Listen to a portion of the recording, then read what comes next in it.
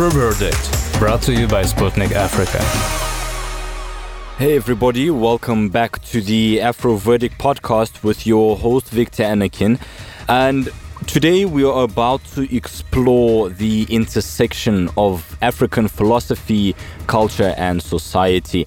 As the episode is dedicated to World Philosophy Day, and of course, I am excited to have with me a renowned decolonial and postcolonial theorist, Professor Sabelo Ndlovu-Gatsheni. Prof is a Zimbabwean scholar currently serving as the chair of epistemologies of the Global South at the University of Bayreuth in Germany. He is also the author of several books, including Theory and Practice of African Revolution and African Philosophy, The Critique of Western Reason.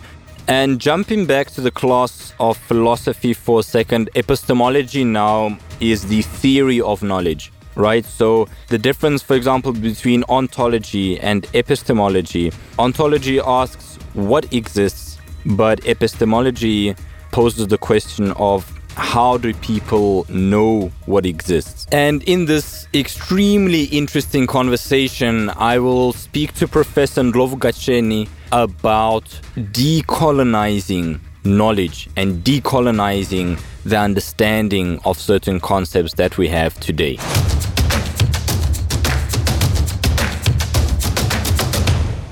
Professor Ndlovu-Gatsheni, thank you for joining me today on Afroverdict.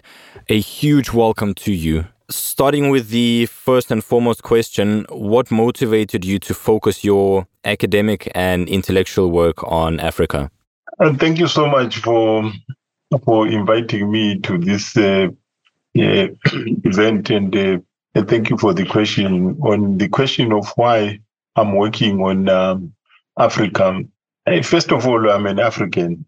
That is the first point, and that means that I think from where I am, and being born on the continent, having done my education on the continent, automatically it meant that if it was not for colonialism, we needed to start with Africa, thinking from Africa into the world.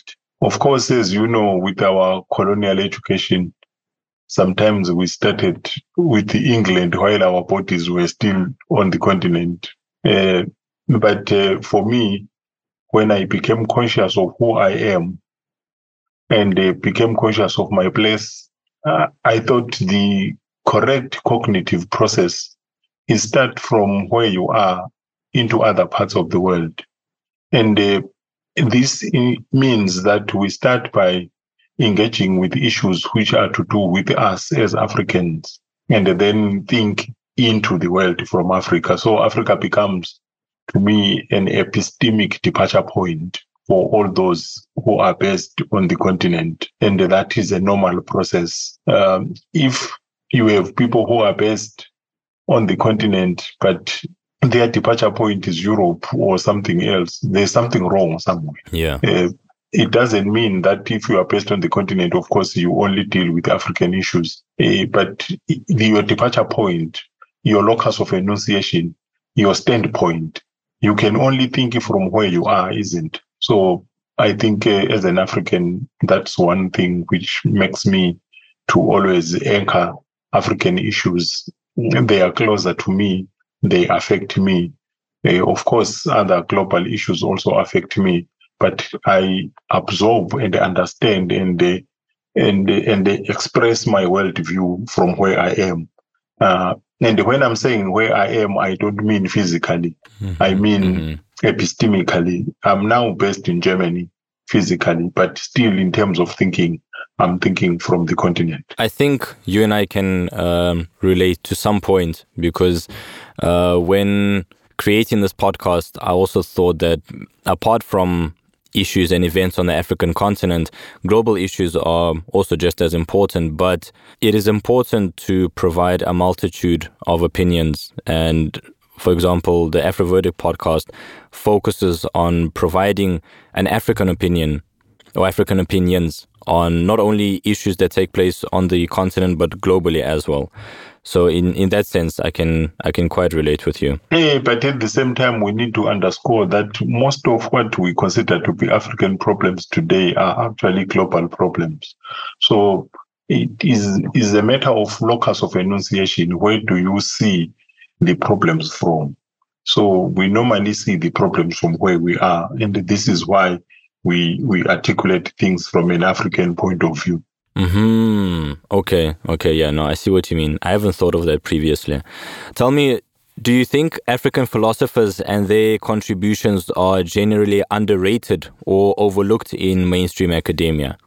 It's not about me thinking, it is a reality. They are marginalized. As you know, there is what we call global economy of knowledge.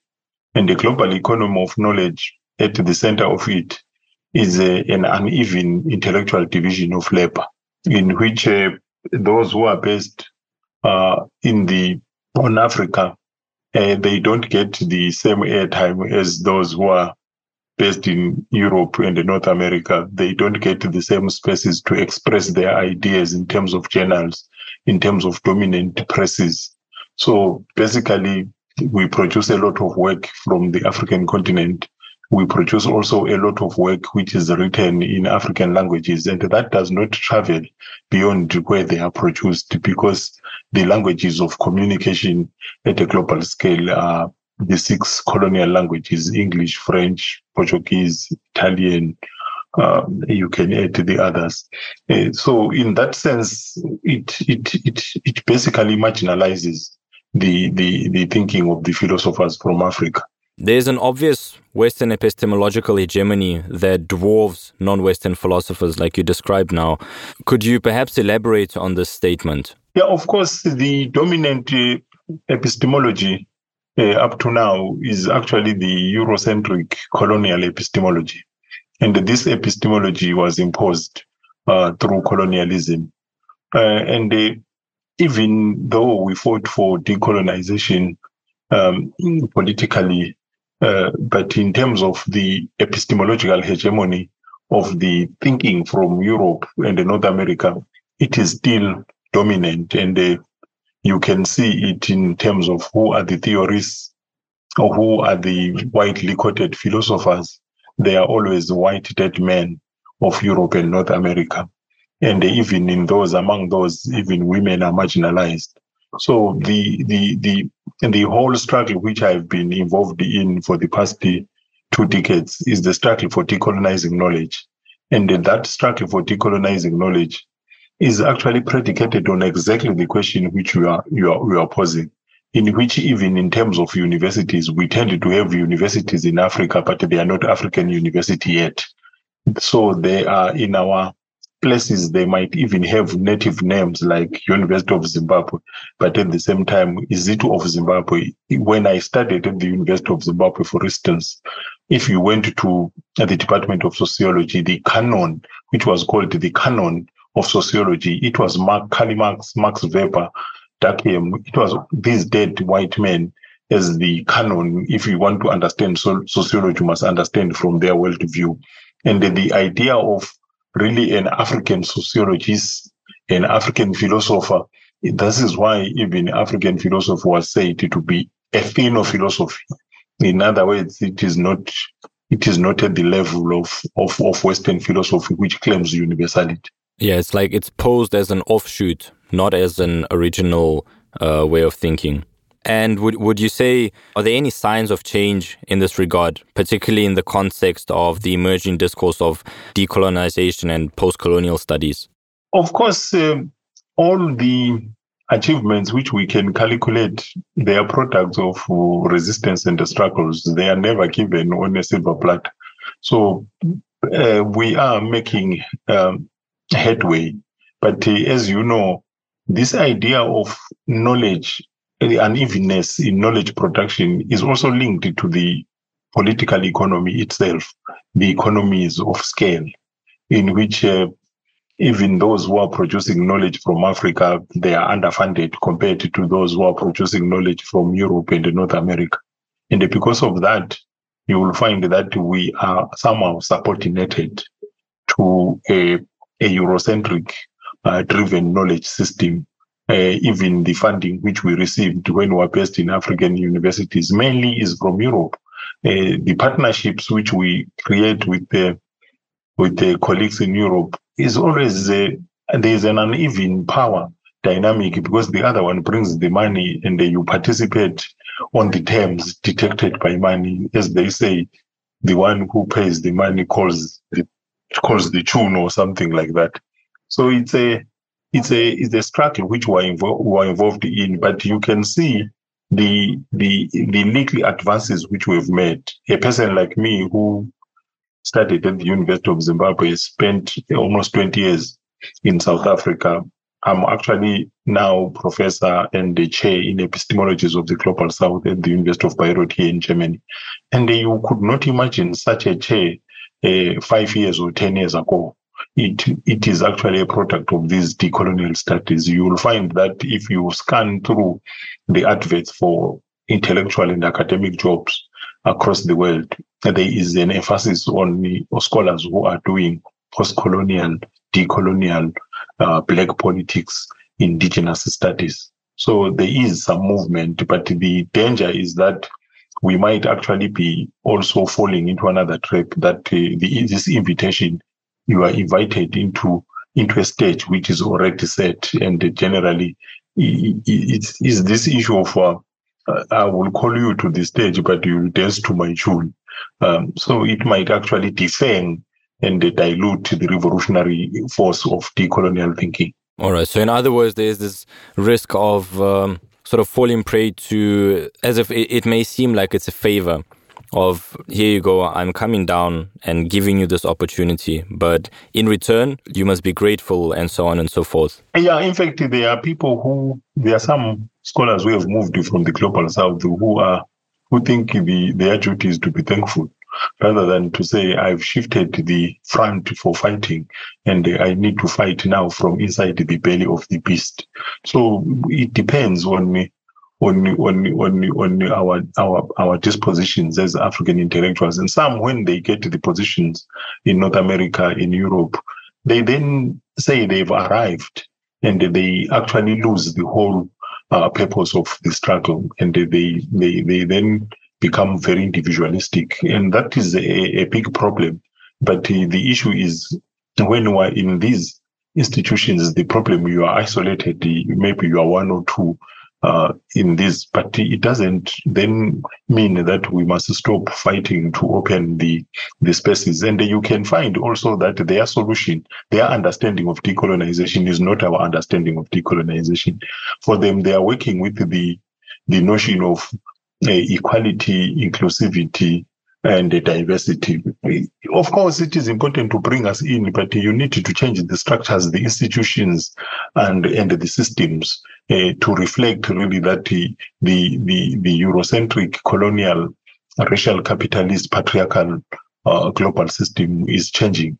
We don't want to be invited into an inimical structure like that. We need to change it. Yeah, and once again, that is because their starting point isn't from within Africa, it's from a different place. Of course, they seem not to see the problem the way we see it. This is where we need to be vigilant, that when people use the same word decolonization, do they mean the same thing?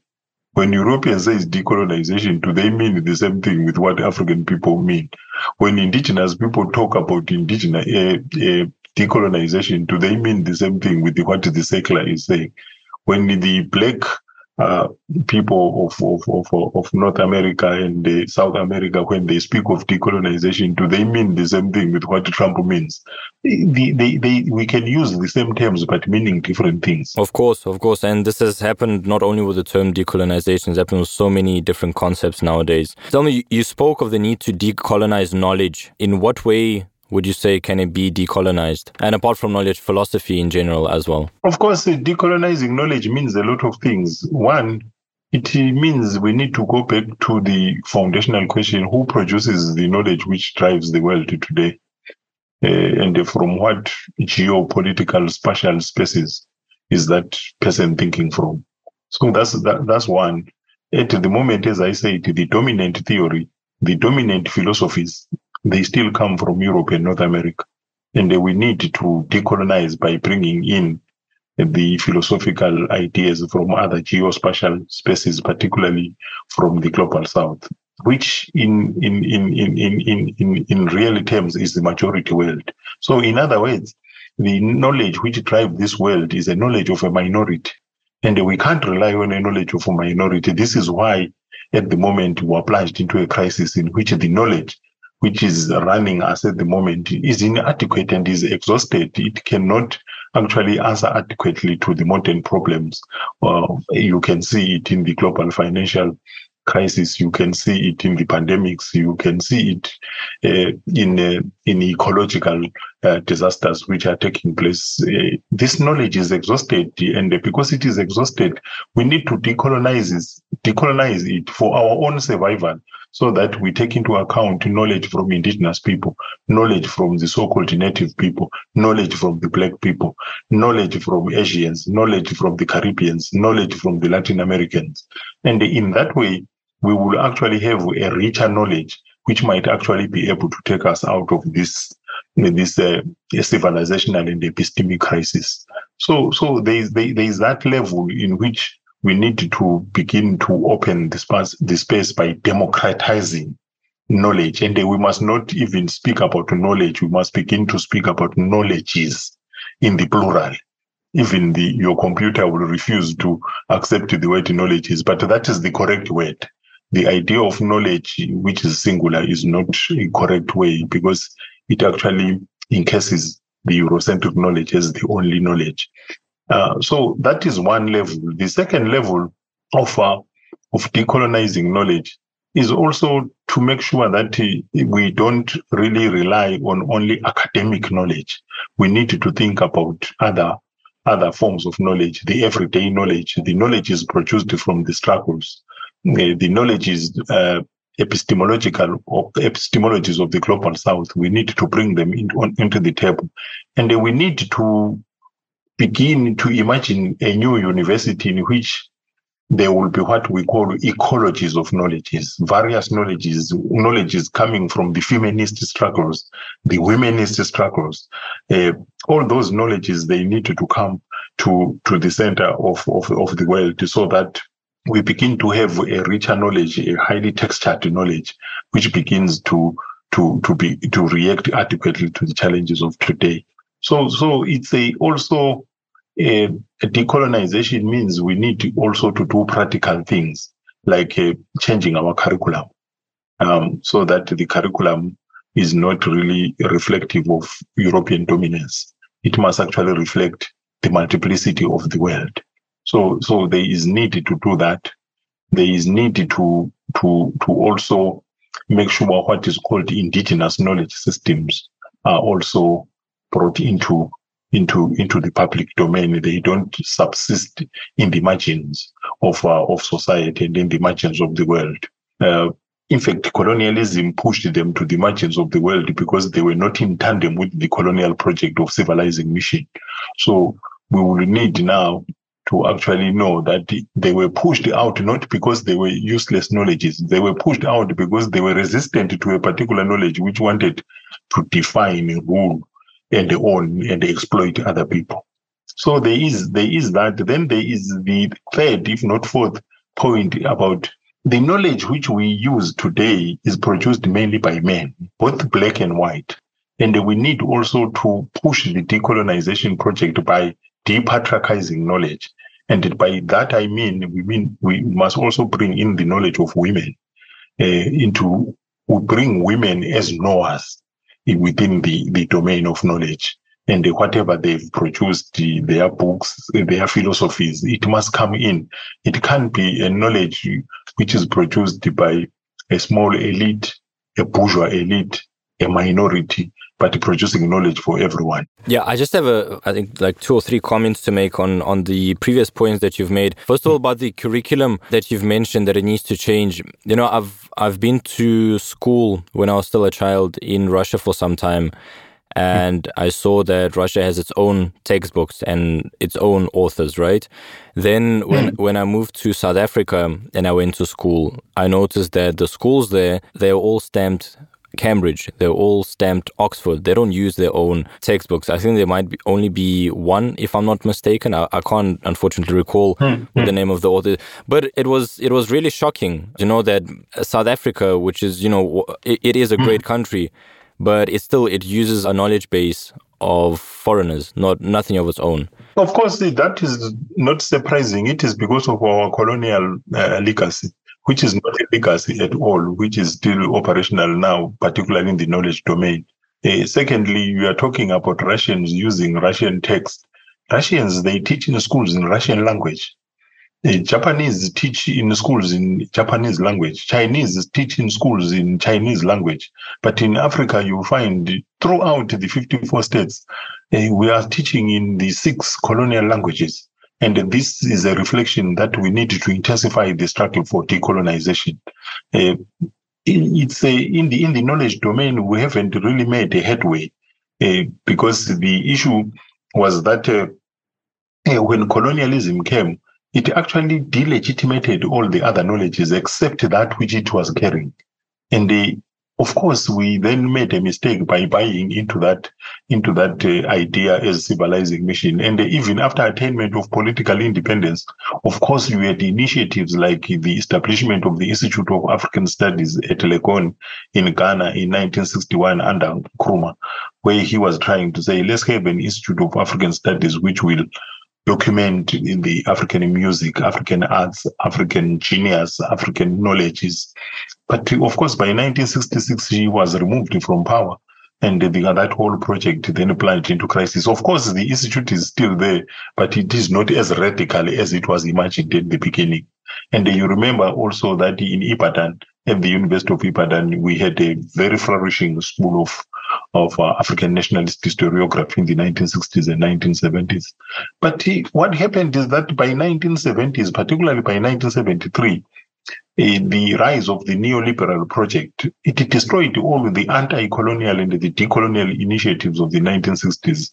And we began to fall into what today we would call commercialized knowledge, corporatized knowledge. It's about the quantity of how many books you produced, how many articles you produced, but it's not about the profundity and the decolonial nature of the works. So the decolonization which we are pushing now is a resurgent and insurgent decolonization which tries to connect to the beginning when we were actually saying there is no way you can attain political independence without intellectual sovereignty. There is necessity for us to make sure that the political independence is anchored in an African knowledge system, in a decolonized knowledge system. You can't actually run a country through a borrowed knowledge from somewhere. Yeah, and about the production of knowledge, I too noticed that it is now focused on as if mass production. It's all about, like you said, the number of articles you write, the number of books you publish, which then obviously focuses on quantity rather than quality. So then we end up living in an information sphere which is full of information, but some of it is either low quality or is just a repetition of someone else's work, in other words, with a bit of introspect or something. Yeah, but the interesting part of why are we quantifying things? It is because we've been colonized by capitalist epistemology of dollars and cents. So we are quantifying knowledge.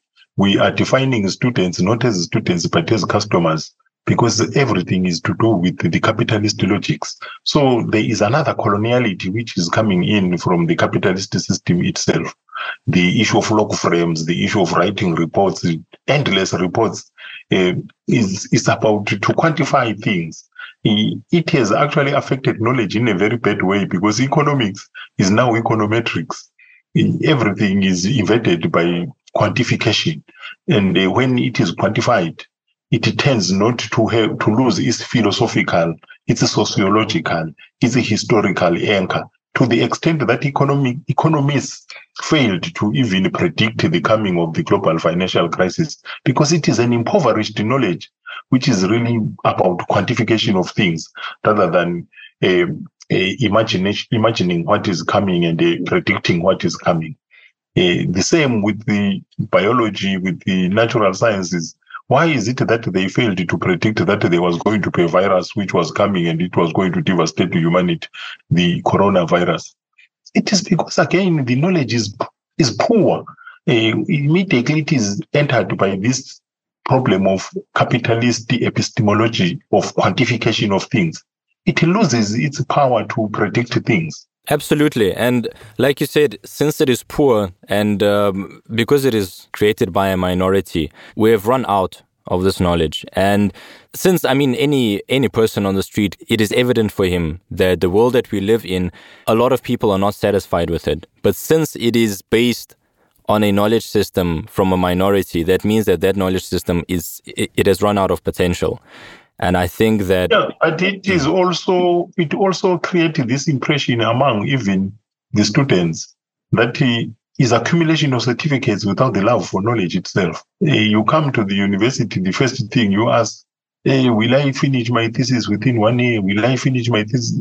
The person doesn't care really about gaining knowledge. It's about gaining certificates, diplomas, and degrees. That is because the person wants to rush to look for a job. There is no need really to invest in knowledge for knowledge's sake. Yes, it's all basically for financial gain because of capitalism, like you said. Can you perhaps share some examples of African philosophers that you look up to, or you've worked with, and their ideas that have been historically overlooked but are now gaining recognition? Yeah. In fact, I don't want to reduce the concept of philosophy to people who started philosophy as a discipline. I want to say anybody who demonstrates love for knowledge, somebody who has profound contributions is a philosopher. This is why our PhDs, whether you did African languages, whether you did history, is called the Doctor of Philosophy.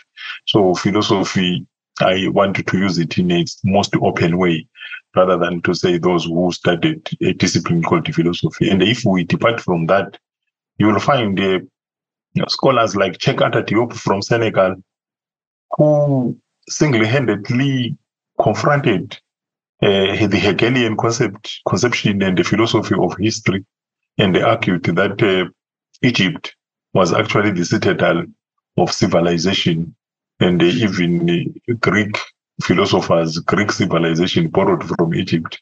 And as you know, even his PhD in France was initially rejected. And they only gave him the PhD later. But initially, because they did not agree with his idea to turn upside down the Eurocentric conception of the world, in which Africa, in the Hegelian sense, was supposed to be negated. So I found somebody like Cheikh Anta Diop to be one of leading historians, but also a leading philosopher. And then you will find other deep philosophers like Valentin Waimudimbe from the Democratic Republic of Congo, who is now at Duke University in the United States. You remember he wrote these two influential books, The Invention of Africa and The Idea of Africa. And in that invention of Africa, he articulated the problem of what he called the colonial library, that the colonial library seems to be destroying other libraries, the African library, the Islamic library, and the other forms of knowing. And it is that colonial library which is hegemonic today and which makes Africans imitate and regurgitate what is produced from Europe and North America. So VOMDB is one of them. You will find other philosophers who are very, very useful, like what is his name? Pauline Untonji from Benin, who trained in philosophy in France. Initially, he was a very problematic thinker because he was very Eurocentric, to the extent that he wrote this book on ethnophilosophy, which was very problematic. But later, he realized that he was making a mistake, and he moved on to be the advocate of what he called endogeneity in Africa. In other words, why we must think from Africa into the world rather than thinking from Europe into Africa.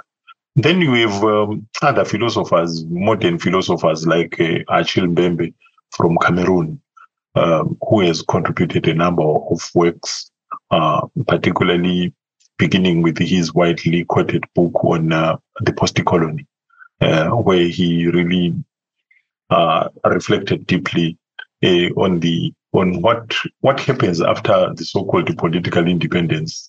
Is it a rupture from pre-colonial, colonial?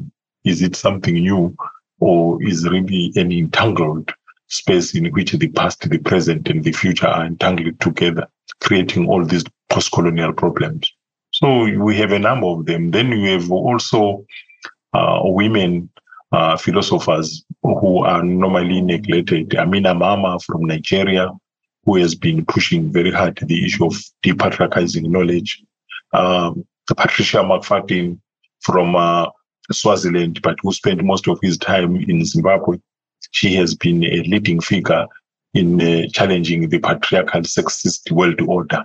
You have a lot of other philosophers or thinkers, particularly I work very closely with the philosophers and thinkers from Latin America, such as the recently deceased Enrique Dussel, who was pushing forward the issue of philosophy of liberation.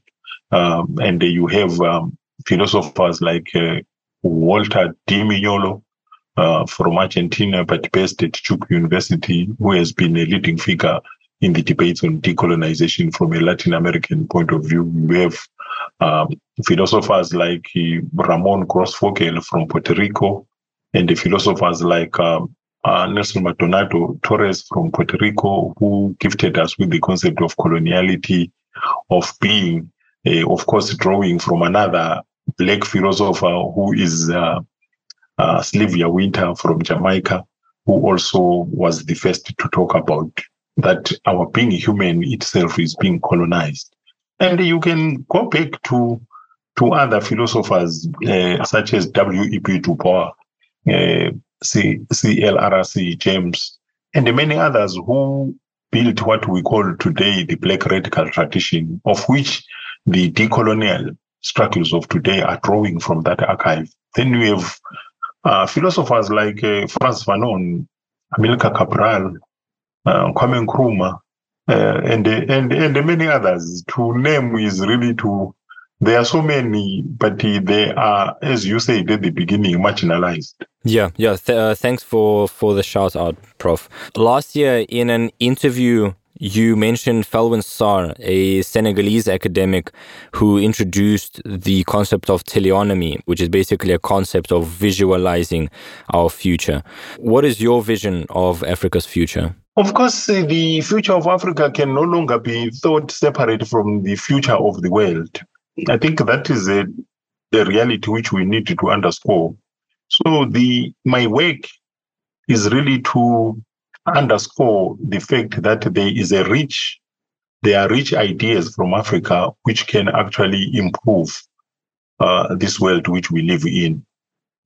Such ideas as philosophical ideas as Ubuntu, which come straight from African philosophy, African cosmology, and the African epistemology, whereby you define humanity different from the way Europe defines it.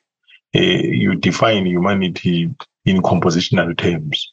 I am because you are. How do we tap into that to project into a world beyond the colonizers' model of the world, beyond the capitalist model of the world, which is about profits? The capitalist world is about profits. The colonizers' model of the world is about domination of other people. But Ubuntu, if you bring it into the fore, is not about anybody dominating. It's about coexistence. And we need to draw from such ideas. I also reflect on other ideas from the global south, such as Pachamama, from the indigenous people in the Caribbean and Latin America, which also is very close to the idea of Ubuntu, which comes from Southern Africa and it also gives us another vision of the world. And I'm raising these two, there are many, because the underlying problem why we want to change is because we are in a crisis. And there is no doubt about that. Even Europeans accept that we are in a crisis. And the crisis manifests itself in the sense that all the visions of the future, Marxist vision, liberal vision, nationalist vision, they've all hit against the wall. And what we need to do is to then rethink and tap into all these other ideas to revision again and to reworld and to refuture. Refuturing. There are other people who are actually engaged in scholarship of defuturing, whereby they are saying, after all, we're reaching what some will call an apocalypse at the end of the world. I don't believe in that. I think it is a particular civilization which is collapsing. It is the Western civilization, which if you want to date it, you date it from 1500 to 2023. That one is in crisis and it is dying. And the Emir Cisse from Martinique predicted in 1955 that this civilization is decadent.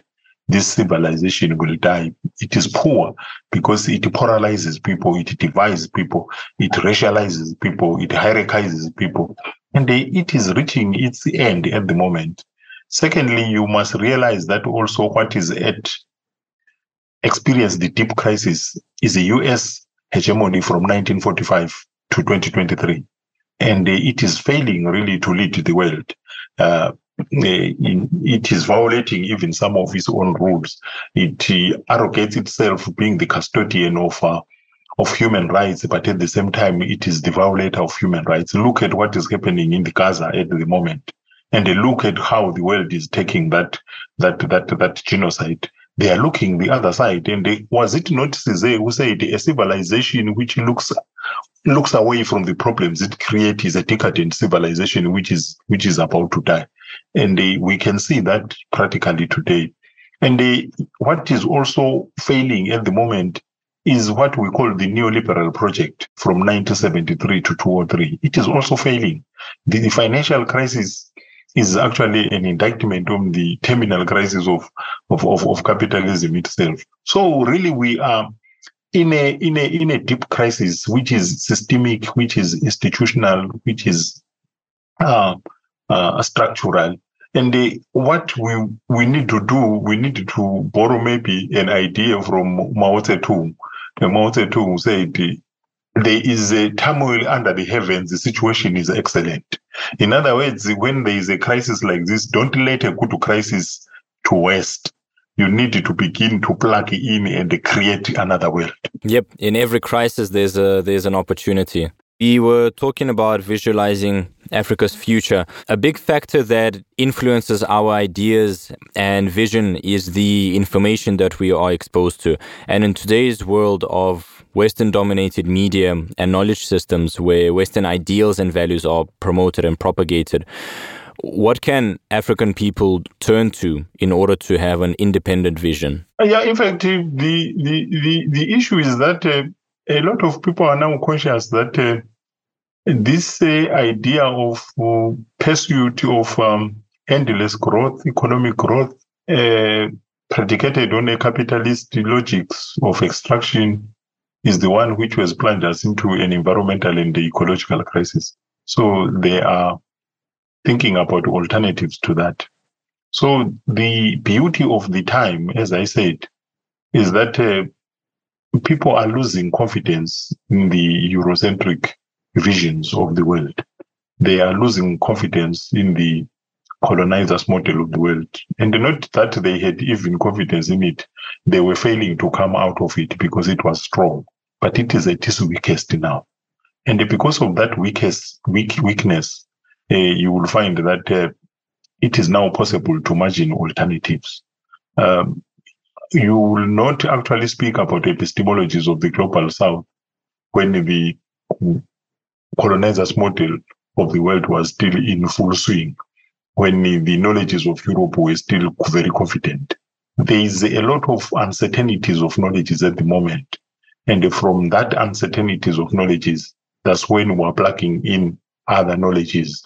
and they're beginning to talk, instead of universalism as an ideal end, to talk about pluriversalism. And the pluriversalism speaking to the issue of we need to enter into a world of all of us here on the planet, but we need not to be like anybody else. So you will find that during the full swing of colonizers' model of the world, even women were supposed to accept that men are superior, men are the leaders. But nowadays they are questioning that because it has proven that it is not true.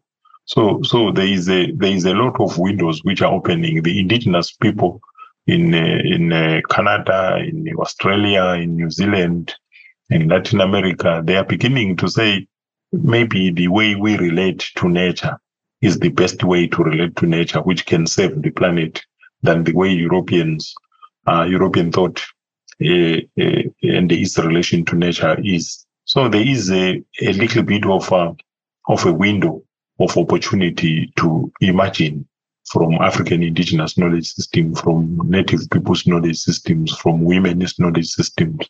So there is, when this dominant knowledge becomes uncertain, it means it is now humble enough to open up to other possibilities. Thanks, Prof. What concrete steps would you propose for the amplification and recognition of African philosophies and knowledge systems on the global scale? Of course, one practical issue is that we cannot teach as usual. We need to bring these African philosophers on the table, and not just as an addition to Eurocentric philosophers, but we need to bring them as disruptors of what has been going on for a long time. So when you bring them into your curriculum, when you bring them into your pedagogy, when you bring them into whatever you do in a university, you need really to bring them in their own terms, not in the terms of Eurocentrism. The major problem about the decolonization of the 20th century was that it was a decolonization which was predicated on our wish to be included in what Fanon called the European game. And when you are fighting for being included in a European game, the problem is you don't know the terms of the game. You don't know the rules of the game. So the person whom you want to include you still keeps the script of the rules of the game. So the decolonization of today questions these exact rules of the game, the terms of the rules of the game. And they were beginning to say, no, this rule cannot work for us. So we need to negotiate the rules. We need to destroy some other rules because they close us out. So it's an escalation of deep consciousness of African people and the people of African descent, as well as people of the global south, that they are beginning really to say, we wanted to create a world of ourselves and other selves. In fact, we wanted to de-link from the colonizers' model world in which Europe and North America are at the center. So you will find that this manifests itself in other expressions such as de-Westernization, in which Russia, in which China, in which the emerging powers of the East are actually taking the lead. Problematic as it might be, because it is problematic in the sense that it is not yet decolonial. It is de-Westernization. They are shifting from worshipping the West as the leader of the world and recreating the global East. But at the same time, they are not dropping the capitalist logics. But it is a disrupting moment. As you know, the expansion of the BRICS is one example of what Europe fears most, and they want to interfere in that. And the idea of de-dollarization, so that we use other currencies, is actually a disruption of Western hegemony. So there is a lot of things happening, and there is no doubt that the capital of capital it shifted from Britain to America. Now it will shift east to China. So those shifts are important in themselves, despite the fact that they are not really at the level of decolonization. How long would you estimate would it take to fully decolonize our world as it is, in all senses? The issue is people must not rush. It's a struggle. There is no blueprint. There is no ready-made blueprint. After all, we are fighting an over 500 years old system. And to think that after 2 years you will have dismantled everything, it will be an illusion. So it will take time, really. We need to present resistance and the struggle as a constant for the people who are oppressed. And they must not rush to be tired of struggling and resisting, because the dominators are not tired of dominating them. So it's an important issue that they must not look for quick achievements. As Cabral says, claim no easy victories, tell no lies. This is a struggle, and in a struggle, we will make a lot of mistakes. We will fail on others. We will achieve but it must not stop us. We need to be experimental. We need to be open that even if we fail, let it be. We will fail while trying to create another world. Yeah, the main point is to fail and get up again and keep trying. In your opinion, how can African philosophers reshape our understanding of societal structures and power dynamics as we see them today? Obviously, it's a multi-level struggle. One, you need to change the colonized minds of Africans themselves. And that is not an easy process, because it's self-negation, isn't it?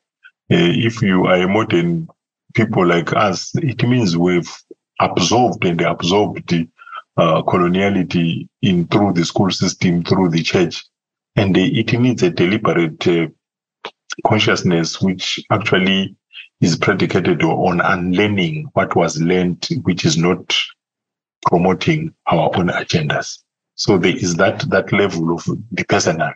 But there is also the level, as we said, of institutions. Universities have particular institutional cultures, which are Eurocentric, which are patriarchal, which are sexist. And we need to begin to change those. And then there is the systemic level. The systemic level is where I gave the example of what is happening with the de-Westernization, to really shift the system itself. And you must understand that we are at the moment between the shift from empire to modern nation state, which happened mainly after 1945. That shift from empire to the modern nation state, in other words, the world before 1945 was organized into empires. The world after 1945 became reorganized into nation states. And we were quick to celebrate that is decolonization. And they were realizing now that was not correct. So it is important that we begin to see the world beyond this as a polycentric world. A polycentric world, in other words, there will be many centers of power, not only the US as the center of power and Europe as the center of power. There will be many centers of power. And the issue is who will lead that world, and how will it be led?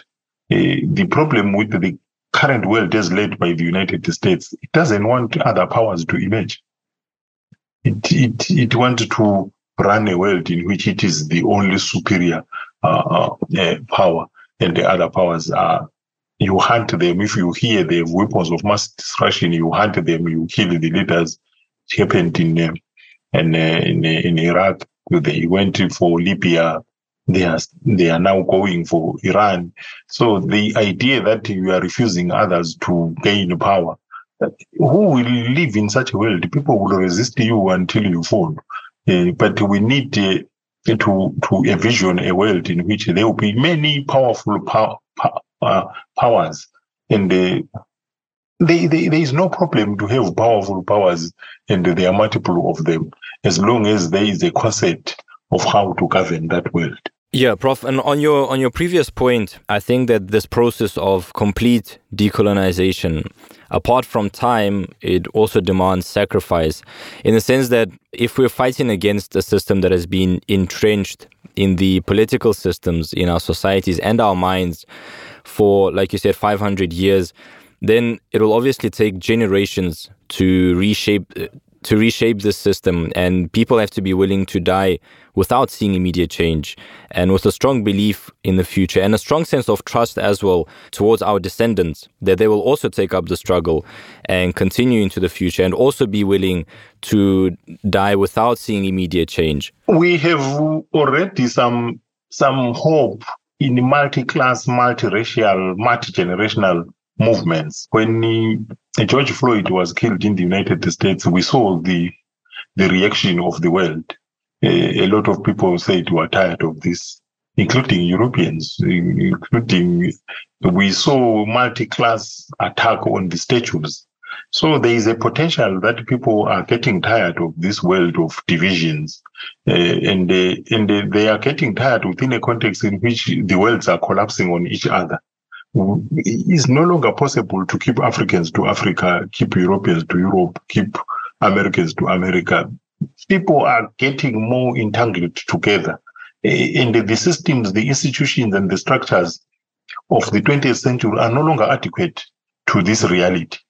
And this is why you'll find in desperation some countries thinking of creating walls around the countries, crawling people like cows. That is a sign of failure, decadent thinking in a world in which there is a plurality. People are coming together in various ways, whether you like it or not. Races are coming together in various ways. So the issue is that there is a thinking which is backward. There are institutions which are backward. There are systems which are backward. There are laws and the policies which are backward, which were prepared for a 20th century world, but they are not in tandem with the world of today. And the universities need to take the lead in teaching that let's not rely on thinking of the 20th century and the 21st century. This idea of contained nation states, the people of a place and the people out of a place, that's a 20th century nationalism. And it is no longer in tandem with this world which we live in. Absolutely, absolutely. People should begin to understand that whether we like it or not, we live on a single planet, and unless we begin to explore ways of living on other planets. In fact, the issue is, in the last 500 years, there was this attempt to continentalize people, create continents. They created continents. Continents are not natural. They were created by Europe. Trying to continentalize people. Then later they said, after continentalization, let's nationalize people. Let's create nation states. And they close them in and they draw boundaries. The reality of the matter is that it is in human nature. Mobility is part of human nature. Settlement is part of human nature. You can't legitimize one, which is settlement, and delegitimize the other, which is mobility. You can't do that. You actually interfering with the human attributes. It is not that people travel because they are poor. Some people, when they have money, they travel more. And they shift from wherever they were staying and they go and they stay somewhere else. It is in the human nature. So what we need to do is to decriminalize mobility. And we do this as we challenge the colonizers model of the world, whereby people are closed into continents, they are closed into nation states. These containers have failed. And this is why you have the Mexico border, the wall. This is why you have in Israel the fence and all that. That is the relic of dangerous thinking about containerizing and nationalizing people and closing them into spaces and saying people who are migrating are a problem. They are not a problem. This is human nature. The planet belongs to them. They allow them to go wherever they want to go. Absolutely. You can't keep the spirit of human exploration bound behind walls. It's like pressurizing a container and then expecting it just to, the air or whatever is pressurized inside, just to stay there without... So immediately we think that way. We can now see that it is important to have another knowledge, which will actually be in tandem with the human movements. Not knowledge which says there is a crisis, migration is a crisis, and then you ask them, when did migration become a crisis? Because you migrated from Europe into the rest of the world from the 15th century. And you had no passports, you had nothing when you were moving into Zimbabwe, into all these countries.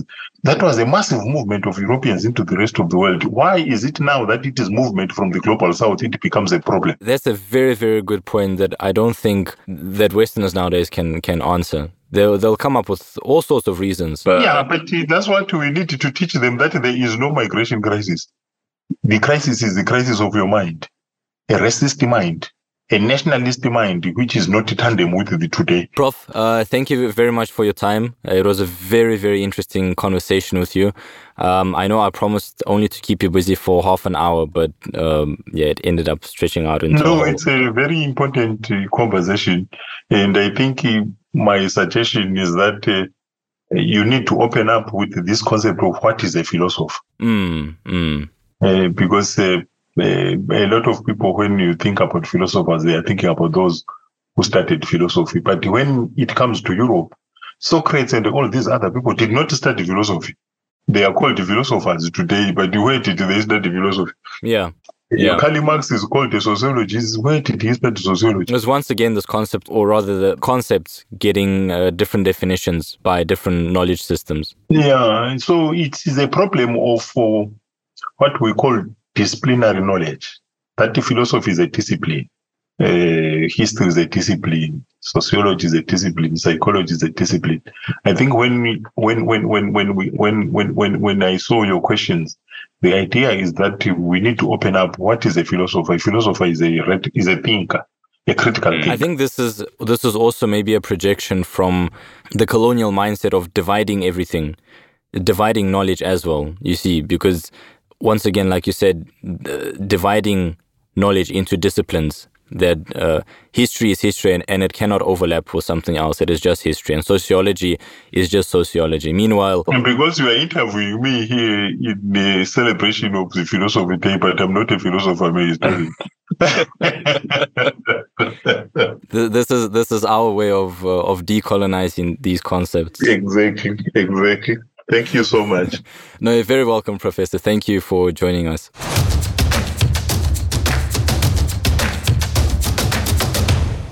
Once again, Prof, I'd just like to take another opportunity to say thank you for your time, the real insight into this problem that is not often raised that you've given to us.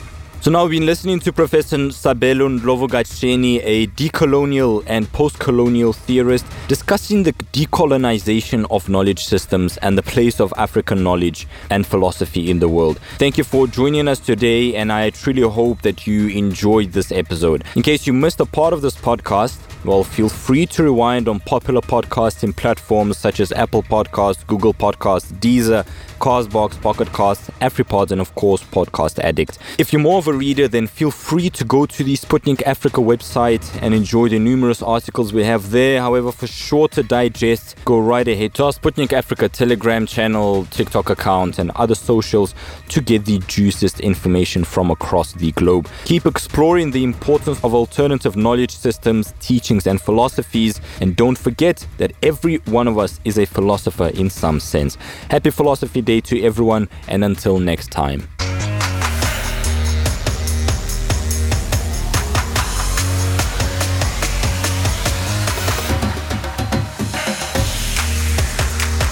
Afroverdict, brought to you by Sputnik Africa.